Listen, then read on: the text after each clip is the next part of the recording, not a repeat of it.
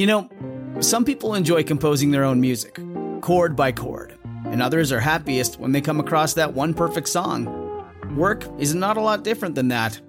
Whether you prefer building your own workflow or using a pre-made template, with Monday.com, you and the team can work in a way that's comfortable for everyone. Tap the banner to go to Monday.com and build your own amazing workflow, or find an awesome template. No judgment. If your roof starts to leak or your floor's really squeak, you live in a money pit. Money pit. If your basement needs a pump or your place looks like a dump, you live in a money pit. Money pit. Pick up the telephone, fix up your home sweet home by calling 888 Money Pit. Coast to coast and floorboards to shingles, this is the Money Pit Home Improvement Radio Show. I'm Tom Kreitler. And I'm Leslie Segretti. Here to help you with your next home improvement project. Give us a call right now. Take that first all-important step by dialing us at 888 Money Pit, 888-666-3974. If you are a do-it-yourselfer or a direct-it-yourselfer, perhaps you don't want to do the job yourself, but you want some advice on how to spec it out properly, how to hire the right pro, give us a call at 888-MONEY-PIT. Coming up this hour, great news for homeowners that are hoping to shave a few bucks off their utility bills because, according to the Associated Press, electricity use is down compared to just 10 years ago. We're going to tell you why that's happened and what you need to do to cut energy use at your home. And also ahead, if you're one of those thousands of folks that have an unfinished basement, perhaps you're worried about a mold problem. Well, fear not. Later this hour, we are welcoming Jeff May, the author of several books on how to avoid mold, and one of the experts that we trust the most when it comes to dealing with mold issues. And he's going to share some tips on how to finish off a basement the right way. Plus, if your home is hit with a snowstorm, we've got some cool tips that will help you get your car out so you can get going and off to work with minimal hassles. And one caller this hour is going to win a prize pack from DAP, including Presto Patch, which is a fast-acting drywall repair material. So let's get to it. The number is 1-888-MONEY-PIT. Leslie, who's first? Judy in Florida is on the line with a countertop situation. What happened? You scraped it? You cut it? What'd you do? The previous owners had painted it, and I took a razor blade and went up under it, and I was able to get all of that paint off. But evidently they sanded the tops, and I would like to bring some life back into the top. So wait, is it wood? Is it butcher block? Is it laminate? It's laminate, yes.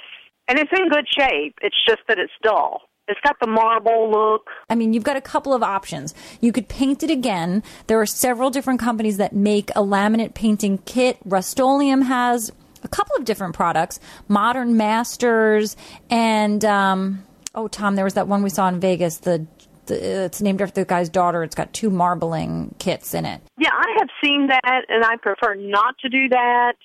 I read an article somewhere, and I cannot find the article, that said that you could use car wax, paste wax, and buff it. Would that look? I mean, the countertop looks fine. It just needs a gloss. You know, I don't want a real high gloss. I just want it to look better. Well, there's no reason you couldn't use the car wax. It's not all that, except that I wouldn't want my food to be in contact with it. But other than that, I think it's probably okay.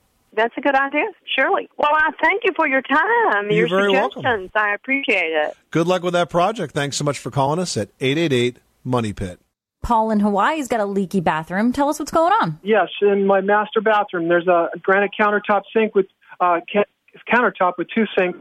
The left sink underneath the cabinet constantly has like a strong mildew smell. Now, I've cut the back of the cabinet out to check the drywall, no leaks. I've cut a hole in the floor of the cabinet to look at the concrete, no leaks. I don't know where it's coming from. I've got a bucket right now of those crystals that absorb moisture. The thing is full of water.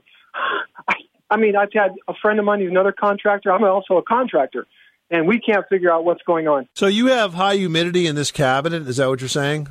Yes, high humidity in the cabinet. I live in a very dry area, so it's not like there's moisture in the air from the outside doing it. I don't know. I don't know what's causing it. And you're on a slab? On a slab floor, correct. Slab floors are very hydroscopic. They pull moisture up from the dirt up through the slab and into the cabinetry itself. You might just want to think about venting this cabinet. Have you ever left the doors open for a week to see if it made a difference? Because I bet it would. It does.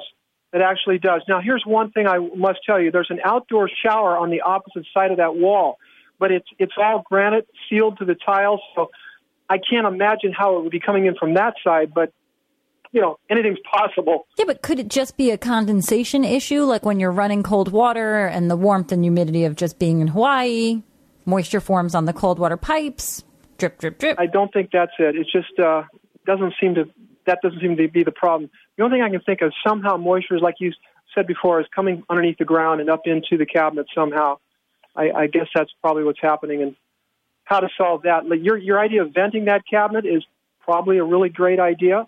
And there's a way I could do that. I could put a small round vent to the outside from that cabinet wall there. I think it's moisture that's coming up through the cement slab, and it's congregating in this unconditioned space of the cabinet, and it's building up to the point where you're noticing it vis-a-vis a moisture smell, which you're calling mildew. And I think if you vent the cabinet, that's going to go away. All right. Well, listen, I'll definitely consider that venting. That was a very good idea. Thank you for taking my call. You're welcome. Good luck with that project. Thanks so much for calling us at 888-MONEY-PIT. You are tuned to the Money Pit Home Improvement Radio Show on air and online at MoneyPit.com. Now, you can call in your home repair or your home improvement questions 24 hours a day, 7 days a week at 1-888-MONEY-PIT. 888-666-3974. Well, if you get hit with a serious snowstorm, you got to get outside and shovel the sidewalks. But what about getting that car out of the driveway and off to work or the store or wherever you got to go? We're going to have some tips on how to make that a simple process after this. You live in a money pit.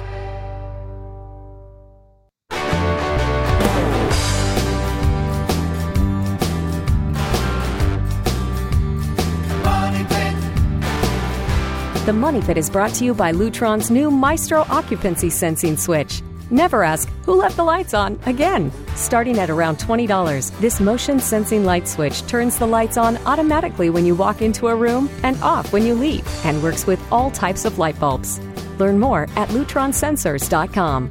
Making good homes better. This is the Money Pit Home Improvement Radio Show. I'm Tom Kreitler. And I'm Leslie Segretti. Give us a call right now at 1-888-MONEY-PIT. One caller we talked to on the air this hour is going to win a prize pack from DAP, including 3 great home improvement products. The DAP Fast Patch 30 is a high-performance powder and patching compound that sets fast and dries hard, and that is one of the products going out to one lucky caller. Yeah, it also lets you finish interior repair projects in less time than any traditional patching compound. It's super easy to mix, apply, and sand, and there's no need to prime before painting. So all of you speed demon home improvers out there, you can get right to it. That prize pack is worth $45. You can visit DAP.com for more info, and give us a call right now at 1-888-MONEY-PIT for the answer to your home improvement question and your chance to win.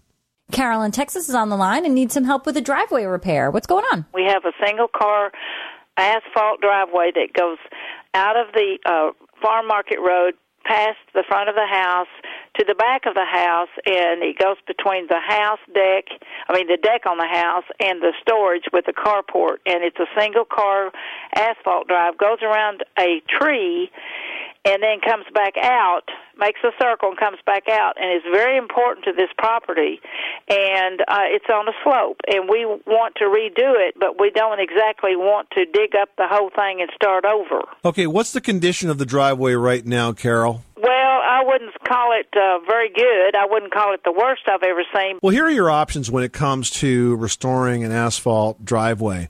If the driveway is in structurally good shape, it is proper maintenance to repair the cracks, patch any holes, and then reseal the entire surface.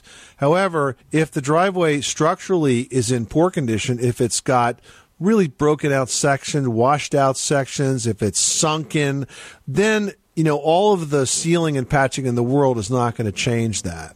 So it might be that there's a combination of things that you're going to do here, but you can do the sealing and the patching yourself. If you want to replace it, then, of course, that's a job for a pro. And there's sort of an in-between step, too, and you would have to have a pro look at this to determine if this is possible. But sometimes you can add an additional layer of asphalt to it and leave what you have in place, but put another layer on top of it that's maybe 1 inch to 2 inches thick that could be less expensive than tearing the whole thing out. Does that make sense? Right. Well, no more than anything, we just want it to look better than what it does because we plan on putting our house on the market this summer because we're 69 and 71, and so what we're going to do is downsize because the farm is a lot of work. Good luck with that project. Thanks so much for calling us at 888-MONEY-PIT. Lyndon in Florida is on the line and needs some help with a water softener on well water. Lyndon, tell us what's going on at your money pit. I have this water softener, and it controls the water that comes into the entire house. But it's got a funny smell in the water sometimes because of the minerals. I'm looking for something that is inexpensive, that I can get rid of some of the minerals and be able to use my well water. Well, have you had the well water tested recently? No, I have not. So the first thing I want you to do is to have the well water tested. And once you know what the components of the test are, then we know we can figure out from that what kind of treatment system you need. I suspect if you have odor issues, you're probably going to need a charcoal filter as part of the system because that will take that odor out, that sulfur-like odor out, and make it much easier on the nose for you to have a nice fresh glass of water. But the first step, Lyndon, is to have it tested so we know what the contaminants are. Then you'll know exactly what to do about it. Lyndon, thanks so much for calling us at 888-MONEY-PIT. So you live in a place where snow is common this time of year, but you don't have a garage. It's a pain, I know, but you've got to clear the snow and ice off of your car. It has to be done. In fact, in some states, it's illegal to drive around with a car that has not been cleared off properly, and it really is dangerous to drive that way. So here are a few tips that can help. First, if you've got a long driveway, get ready before the storm hits by parking at the end of it. This will actually make the distance that you need to shovel or clear closer to your endpoint. The same goes for a parking space in a condo or apartment complex. Grab a spot near the exit if you can. Now, another trick is to put the windshield wipers up so that they don't freeze to the car window. Also, you can use a long-handled broom to get the snow off of the top of your car before you open the door, or you're going to end up with a heap of wet snow falling right into your driver's seat. So once you go in freezing, you will have a wet tush. Good advice. Also, don't forget to clear snow around your headlights and your tail lights. And here's a trick. If your driver door is frozen shut, you might just need to de-ice it. You can do that with one of my favorite home improvement products, WD-40. You can spray that in locks. You can also spray that in the gap around the door because sometimes that rubber gasket gets stuck to the frame, and it will free up the door without harming your car. Lastly, remember to keep in your car, should a storm strike, a snow kit, and that would include a scraper, perhaps a small folding shovel, a broom, mittens, or gloves, and maybe even an extra pair of boots, and you will be prepared the next time the snow hits.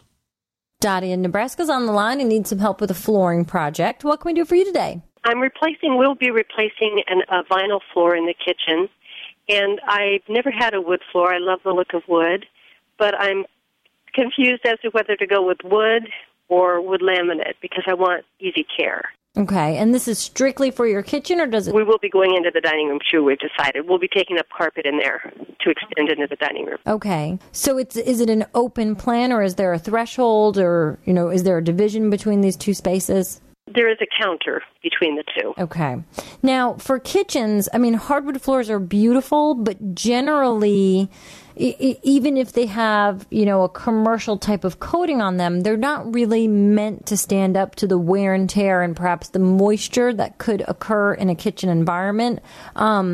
I think a laminate is probably a better choice for you just because of the way they are made, and the finishes on top of them make them more easy to clean, easier to deal with any spills that might occur, and certainly, more durable, and of course can look like anything. I actually just put a laminate in a home I redid in California that was a 6-inch wide plank that had a hand-scraped finish on it. So it certainly had that warmth and look and a quality of a traditional hardwood that you're probably looking for. And, depending on the quality of laminate, you could get kind of close to a hardwood price, but I think you can still keep it in your price range. But you can find certainly beautiful options in the laminate. I think that's probably the way you want to go for a kitchen. Okay, and see if you agree with this. I've been told that we have oak cabinets that are okay, and not to try to match those. Is that right, to go lighter or darker? Absolutely. What color is the oak? Is it sort of natural? Has it been stained a different tone? It's pretty typical warm oak, kind of a golden, kind of a medium brown. I like the idea of a darker floor in a kitchen. I feel like it's more forgiving. I feel like it makes the cabinet sort of jump off and create a more, put together look for a kitchen space. I think with a lighter floor, you're always going to be trying to clean it, care for it, cover it up. Okay. And I have a friend who I think she said hers is cherry, but I love the look. It's kind of the planks are different shades. They're not all the same color. Is that something you think that I could find, or would that look nice with the oak? Now, when you say different shades, is it strikingly different? Does it look sort of patchworky, or is it more tonal? More subtle than that. More subtle. I mean, I think it could be a very good look if you've got the right look for your kitchen. That tends to be a more, not a hippy-dippy, but bohemian, free-spirited, sort of eclectic look that's very popular right now. Mm-hmm. So if you've got that look going in your lighting fixtures and in your tile work and in your countertops, then it could really tie it all in together. Okay, and one last question. That floor that I like is laid on the diagonal.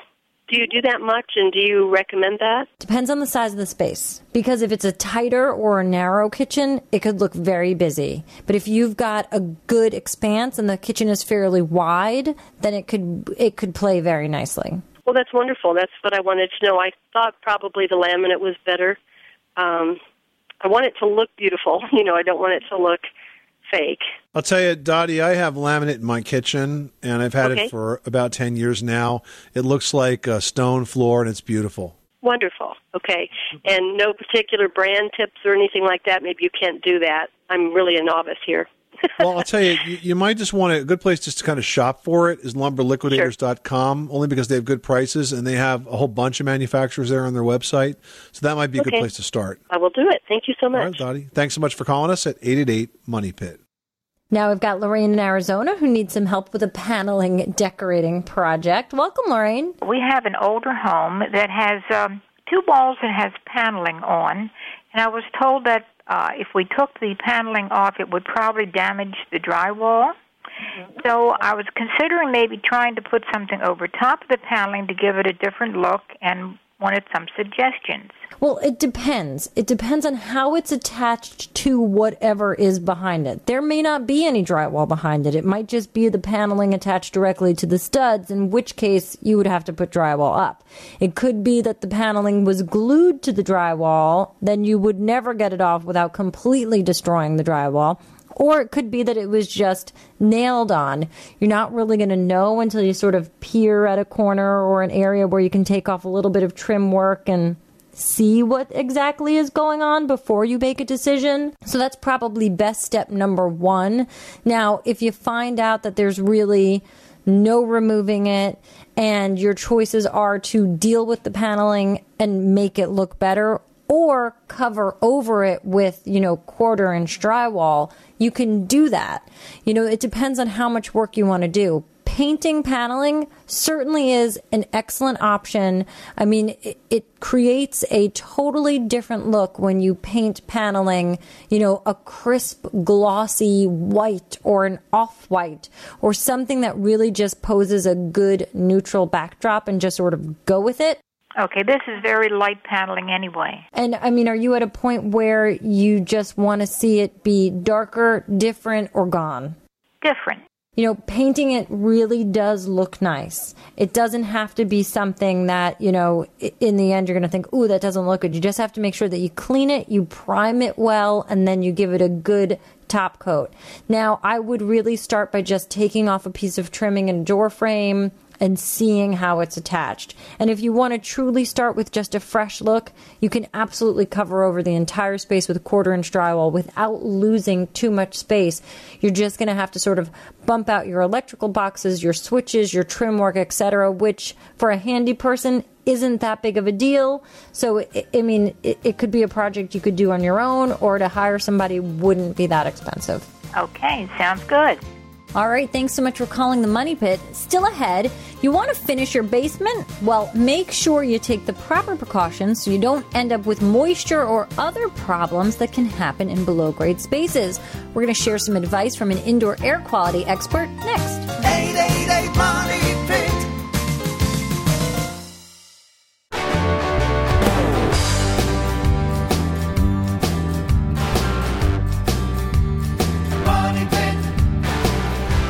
Making good homes better. Welcome back to the Money Pit Home Improvement Radio Show. I'm Tom Kreitler. And I'm Leslie Segretti.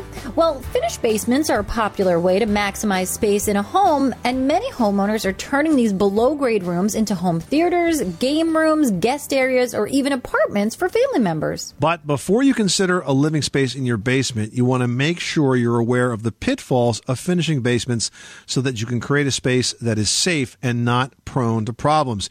Here to tell us about some of those pitfalls and how to avoid them is Jeff May, indoor air quality expert and author of My House is Killing Me and the Mold Survival Guide. Hey, Jeff, thanks for joining us. Thank you, Tom. Hi, Leslie. So basements are a really popular place to finish. They're one of the great underused spaces in many homes.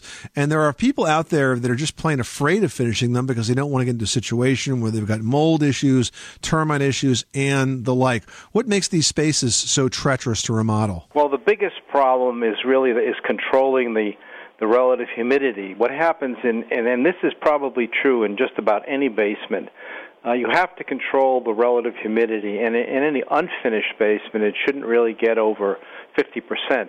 And in a finished basement, no more than 60%, but really the lower the better. So if you have high humidity in any type of basement, you're going to have mold problems, and that's something you really want to avoid. So you have to really manage the moisture is the bottom line on that. So when you're planning your remodeling project, there are so many ways to remodel a basement. How do you make moisture management sort of part of that process? What kinds of techniques should you deploy if you're going to be remodeling a basement, and what should you avoid? Well, the first thing I suppose you want to really avoid is remodeling a basement that has any kind of water problem. I mean, if there's leakage in one corner persistent, then it's just something that has to be solved beforehand. And this would be particularly true, let's say people are buying a house, they've just moved in and they want to finish the basement. They really should wait at least a year or more to be sure that there's no water issues. And then whatever problems there are, they have to be taken care of before the basement is finished.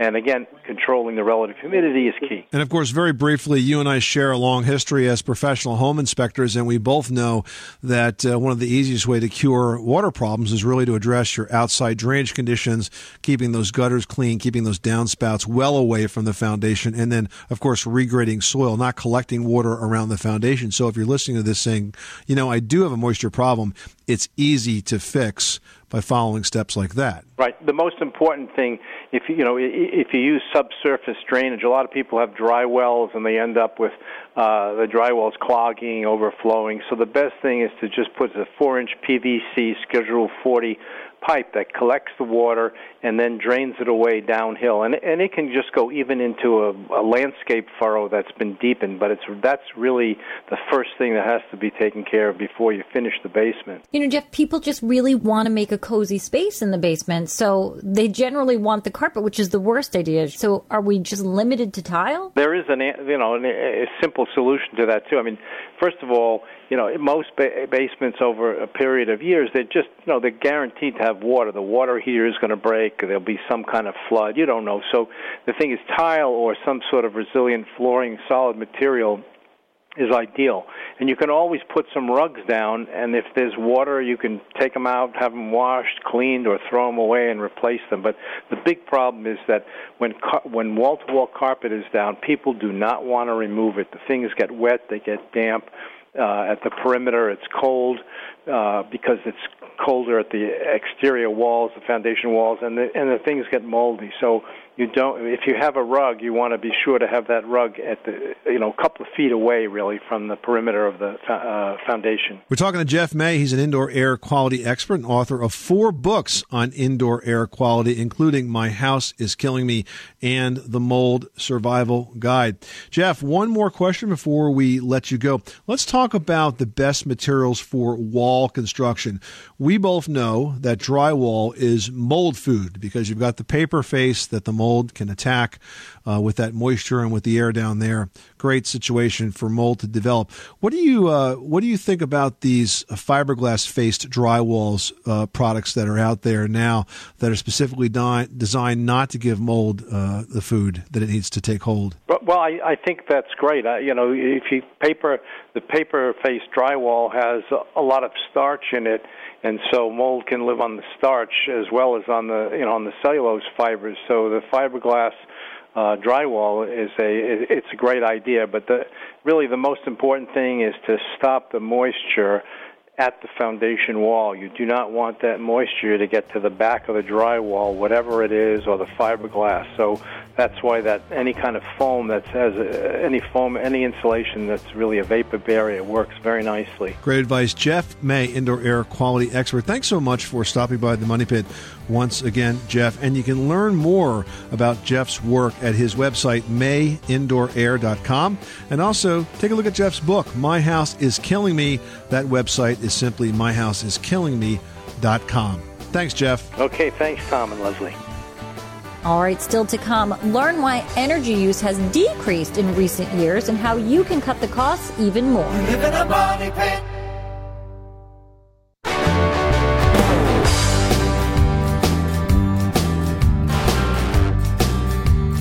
Money pit. Starting an outdoor staining project? Make it faster and easier with Flood Wood Care products. Start today at flood.com/simplify and use the interactive selection guide to find the right Flood Wood Care products for your project. Flood, simple across the board. This is the Money Pit Home Improvement Radio Show. I'm Tom Kreitler. And I'm Leslie Segretti. Pick up the phone and give us a call. The number here is 1-888-MONEY-PIT. One caller we talked to this hour is going to win a great prize pack from DAP with products in it that will help you fix up all around your house. Included is DAP Presto Patch, which is a drywall patching kit, and it includes everything that you need to repair a hole in the wall, which, believe it or not, tends to happen in pretty much every home. It's structural, permanent, and invisible once you make the repair. Plus, you'll also get the DAP Fast Patch 30 and Quick Seal Grout Recolor Kit, which could really come in handy if you've got grimy grout. It's a prize worth $45. Visit DAP.com for more information and give us a call right now at 1-888-MONEY-PIT for the answer to your home improvement question and your chance to win. Mike and George is on the line with a question about a dimmer. How can we help you? My kitchen is in the center of my house, so I get very little light from the windows, and I tried an LED light.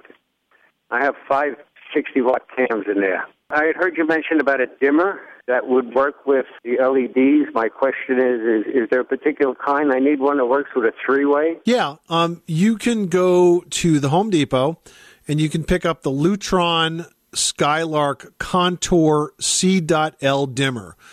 That's the Lutron Skylark Contour C.L. This is a dimmer that's designed specifically to work with energy-efficient bulbs. It works with CFLs and it works with LEDs.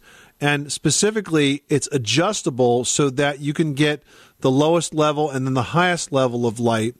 And therefore, when you move the dimmer up and down, it controls that. Typically, with standard dimmers, you can get a flicker because at some point you're going to be not putting enough power in to bring that bulb on, so you get the sort of flickering effect. But with this Skylark Contour C.L line of dimmers, you can adjust the low end, and this way it'll always be on when you turn the switch on, and then you can bring it up from there. Yeah, I was afraid with 5 cams in the middle of the house it would look like Yankee Stadium. No, I actually have one of these dimmers in my kitchen, and I've got 5 cans on this dimmer. So I have exactly that situation, and I have LEDs in the lights. I have the Philips LEDs in there, the ones that are yellow, and they turn really super clean white light when you turn them on. And I've got that Skylark dimmer controlling the whole thing. Now, that's not a 3-way, but I'm sure it will work on a 3-way. And the thing that's cool about Lutron is, as you're putting this together, if you have a question, they have like an 800 toll-free tech support number. You can call them, and there's somebody always standing by to kind of answer your wiring questions. If you can't figure out where the extra wire goes, they'll tell you. Okay, great. Thanks a lot. You're welcome, Mike. Thanks so much for calling us at 888-MONEY-PIT. Well, according to an Associated Press report, energy use at home has dropped to its lowest levels in a decade, and that's really good news for homeowners who are looking to save on electric bills. In fact, the peak was in 2010 when Americans used more than 11,500 kilowatt hours a year. So this year we're on track to use an average of about 10,500. The numbers are going down. The reason? Well, the use of energy efficient appliances is a really big one. Also, housing codes are calling for more efficient windows and insulation, and that cuts the costs as well. And the electronics of today actually use less juice than those we used a decade ago. For example, an LCD television as opposed to a box TV set from early 2000. Yeah, and it seems the opposite of what you might think, considering just how many gadgets we all have these days. But it turns out that the gadgets are just continuing to multiply, and we are getting smarter about energy use when it comes to powering those gadgets. For example, do you know how much power it takes to power an iPad for a year? It takes exactly $1.36 worth of power. Really? Just $1.36. Yeah. So you can't tell your kids to turn the electronics off because you're using a lot of electricity, because apparently they're not. And that compares to about $28, which powers a desktop computer for a year. So, those gadgets are not using that much power. And that's according to the Electric Power Research Institute. Now, speaking of those gadgets, one of the best ways that you can save even more money on your electric bills is to avoid keeping those chargers plugged in when you're not using them. Even certain electronics, if you keep those plugged in when they're not on, they are wasting power. So actually, if you use a power strip, what you can do is plug all of those things into the strip, and then you just simply turn off the power strip when you're not using it, so then you're cutting all the power to each of those things. Or if you're just using those chargers in the outlet in your wall and you're just leaving them plugged in, unplug it when you unplug the phone, guys. You're going to save a ton of cash there. Good advice. 888-666-3974. We've got advice for your next home improvement project. Give us a call. Britt in California is on the line and needs some help with a skylight. What can we do for you? My husband and I are considering putting in skylights in our home. Okay. Okay. Are we better off to put a round skylight, a square skylight? Are we better off to put it toward the middle of the roof line or out where it opens up on the deck?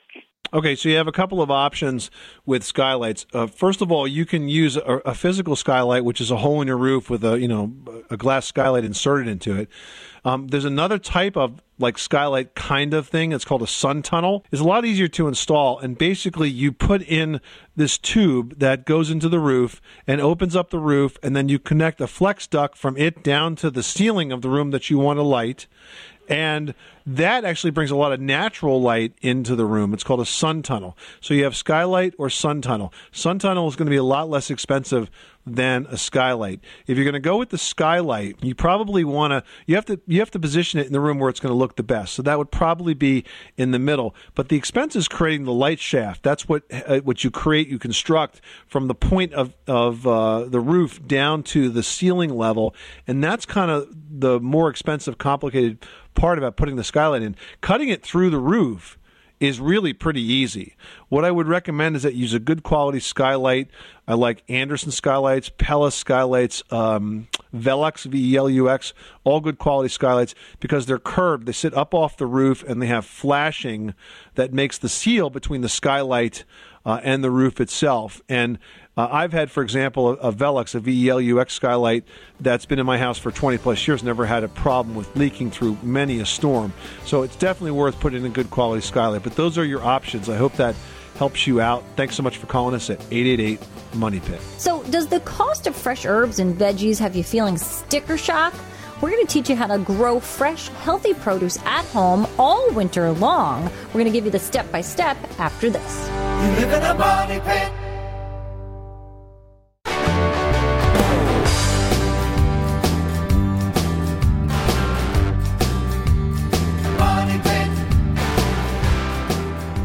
Making good homes better. Welcome back to the Money Pit Home Improvement Radio Show. I'm Tom Kreitler. And I'm Leslie Segretti. Hey, do you find that you just end up scratching your head when you go to the tool aisle at the store? You don't know what to do, what product to buy. We're going to take the guesswork out at MoneyPit.com. We now have tool review videos. Yeah, you can learn about the good, the bad, and the ugly when it comes to those power tools. Just head on over to MoneyPit.com/videos. And while you're online, you can post a question in the community section, just like Monty from Virginia did.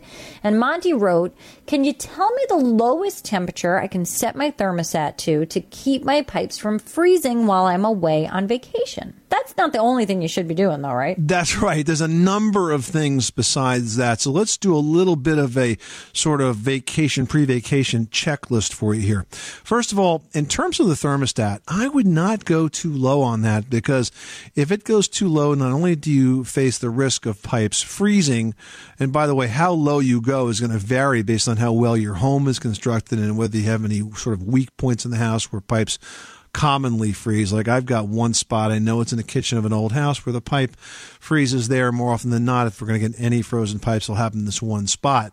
So generally, I wouldn't go any lower than maybe about 62 degrees. That said, there's other things that you should do before you go on vacation. You should turn off your main water valve. Why? Because if a pipe does freeze, the only water that's going to leak is what's ever in the pipes, or perhaps maybe the amount of water that's in a water heater. But other than that, you'll be good to go. So turn off that main water valve, and also turn off any non-essential circuit breakers. Go breaker by breaker. And what you can do is just get some of those red dots or green dot stickers, stick them on the breaker box. Once you figure out what's non-essential, make those to be red dots so that you know they can go off. Everything else that's green stays on 24/7, even when you're away. You know, Monty, as long as we're on the topic of going on vacation, as far as lighting goes inside your house, make sure you put a couple of lights on timers and, stagger them. Put a couple lights on here and there, on, off throughout the day, so it kind of just makes it look like somebody's inside. Make sure you do the same for exterior lights. Have those on. Maybe some motion sensing lights around back if you don't already have them, just to sort of maybe startle somebody away. It's a good idea to just have a neighbor grab any mail or boxes that might pile up, just so it doesn't look like you're not there. Well, have you checked out prices in the produce aisle lately? Fresh herbs, veggies, they are really going up in cost. But the truth is you can have fresh, healthy foods that are inexpensive by growing your own. Leslie has tips on how to do just that in today's edition of Leslie's Last Word. That's right. And the solution is container gardening. Now, lots of us already do a form of container gardening. Think about houseplants. That's a container garden. But container gardening is not just limited to a decorative element. If you've got the right soil, the right light, and the right pot, you can actually grow herbs and even some vegetables all year long. Now, you're going to need a location with good lighting. And I'm talking about sometimes having as much as 6 hours of direct sunlight a day for certain veggies. You're also going to need room for containers that are about 18 inches in diameter and at least 18 inches deep. Water is super important also, so you're going to need some sort of drainage. Now, there are many greenhouses available online these days, and with more people container gardening, some seed companies are working on vegetables specifically bred to be grown in containers. So if fresh veggies sound good to you, give it a try. This is the Money Pit Home Improvement Radio Show. Coming up next time on the Money Pit, if you've promised yourself to take on more projects around the house this year, good for you, but there's one thing to keep in mind. We're going to tell you what you need to know to make sure those projects get done with safety in mind on the next edition of The Money Pit. I'm Tom Kreitler. And I'm Leslie Segretti. Remember, you can do it yourself, but you don't have to do it alone.